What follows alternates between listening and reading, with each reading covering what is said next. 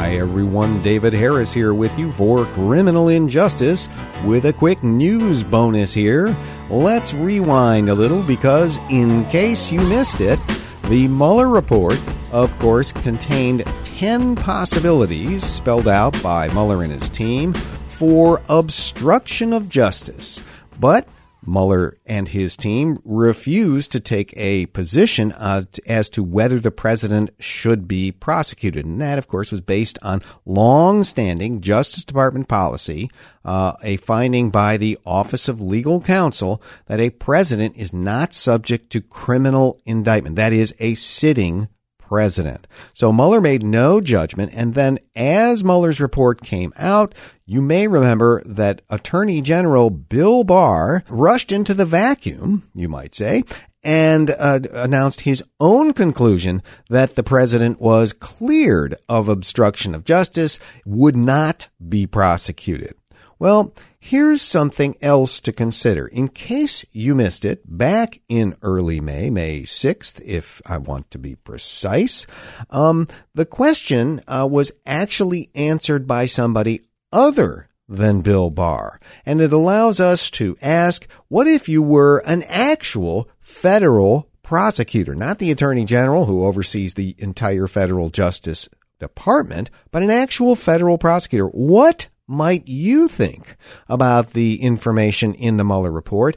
Is it the case that any of the material there, those 10 instances cited of possible obstruction, would give rise to charges of obstruction of justice if the subject were not the President of the United States? And here is the answer. Because on May 6th, a statement by former federal prosecutors, these are people who used to be United States attorneys, assistant United States attorneys, and high-up members of the Justice Department staff, they all signed a letter that indicated that they had a very different conclusion in mind than Attorney General Barr. And you can see a complete list of all of the former Justice Department people, former U.S. attorneys who signed this list. They came from all administrations. They came from both parties, every administration in the last several decades,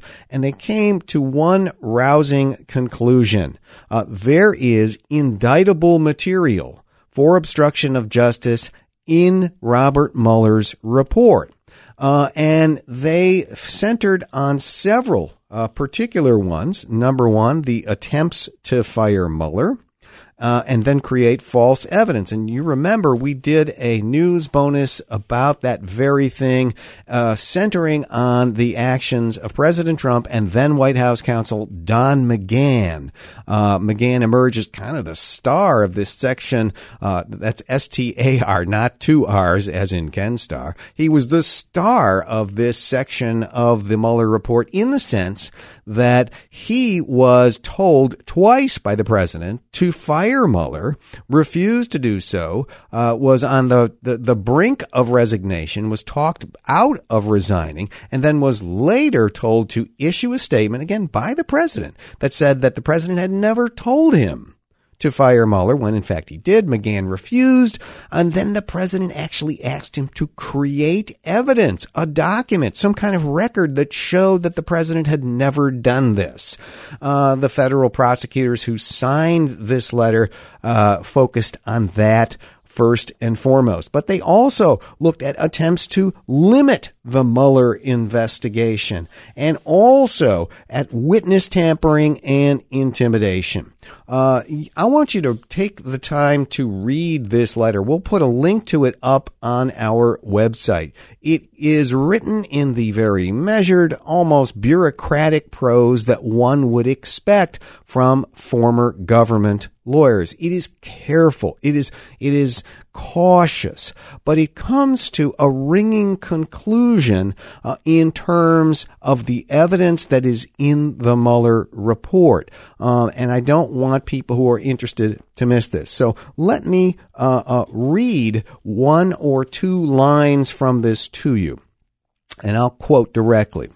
Here it is. We emphasize that these are not matters of close professional judgment. Of course, there are potential defenses or arguments that could be raised in response to an indictment of the nature we describe here.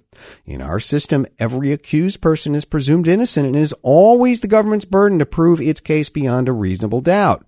But to look at these facts and say that a prosecutor could not probably sustain a conviction for obstruction of justice, the standard set out in Principles of Federal Prosecution runs counter to logic and our experience. As former federal prosecutors, we recognize that prosecuting obstruction of justice cases is critical because unchecked obstruction, which allows intentional interference with criminal investigations to go unpunished, puts our whole system of justice at risk. We strongly believe that, but for the OLC memo, pausing here, the OLC memo, that's what I referred to before. That's the Office of Legal Counsel's long ago opinion that says presidents cannot be prosecuted while in office. Resuming the quote here, but for that memo, quote, the overwhelming weight of professional judgment would come down in favor of prosecution for conduct outlined in the Mueller report. Close quote. You see, well, I did not want you to miss that. And I, even weeks later here, you might ask, why am I bringing this to your attention? Am I simply wanting to stir the pot? Well, no. I have simply seen over the last month how the president and many of his allies continue to say over and over, no obstruction of justice. He's completely vindicated. I don't think so. I don't think that's reasonable. I don't think it's factual.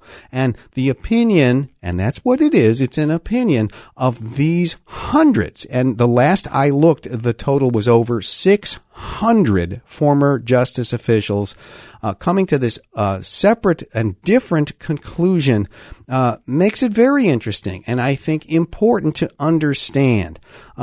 There's people talking about what was in the Mueller report, and then there are people who've read the Mueller report and have deep experience with the system.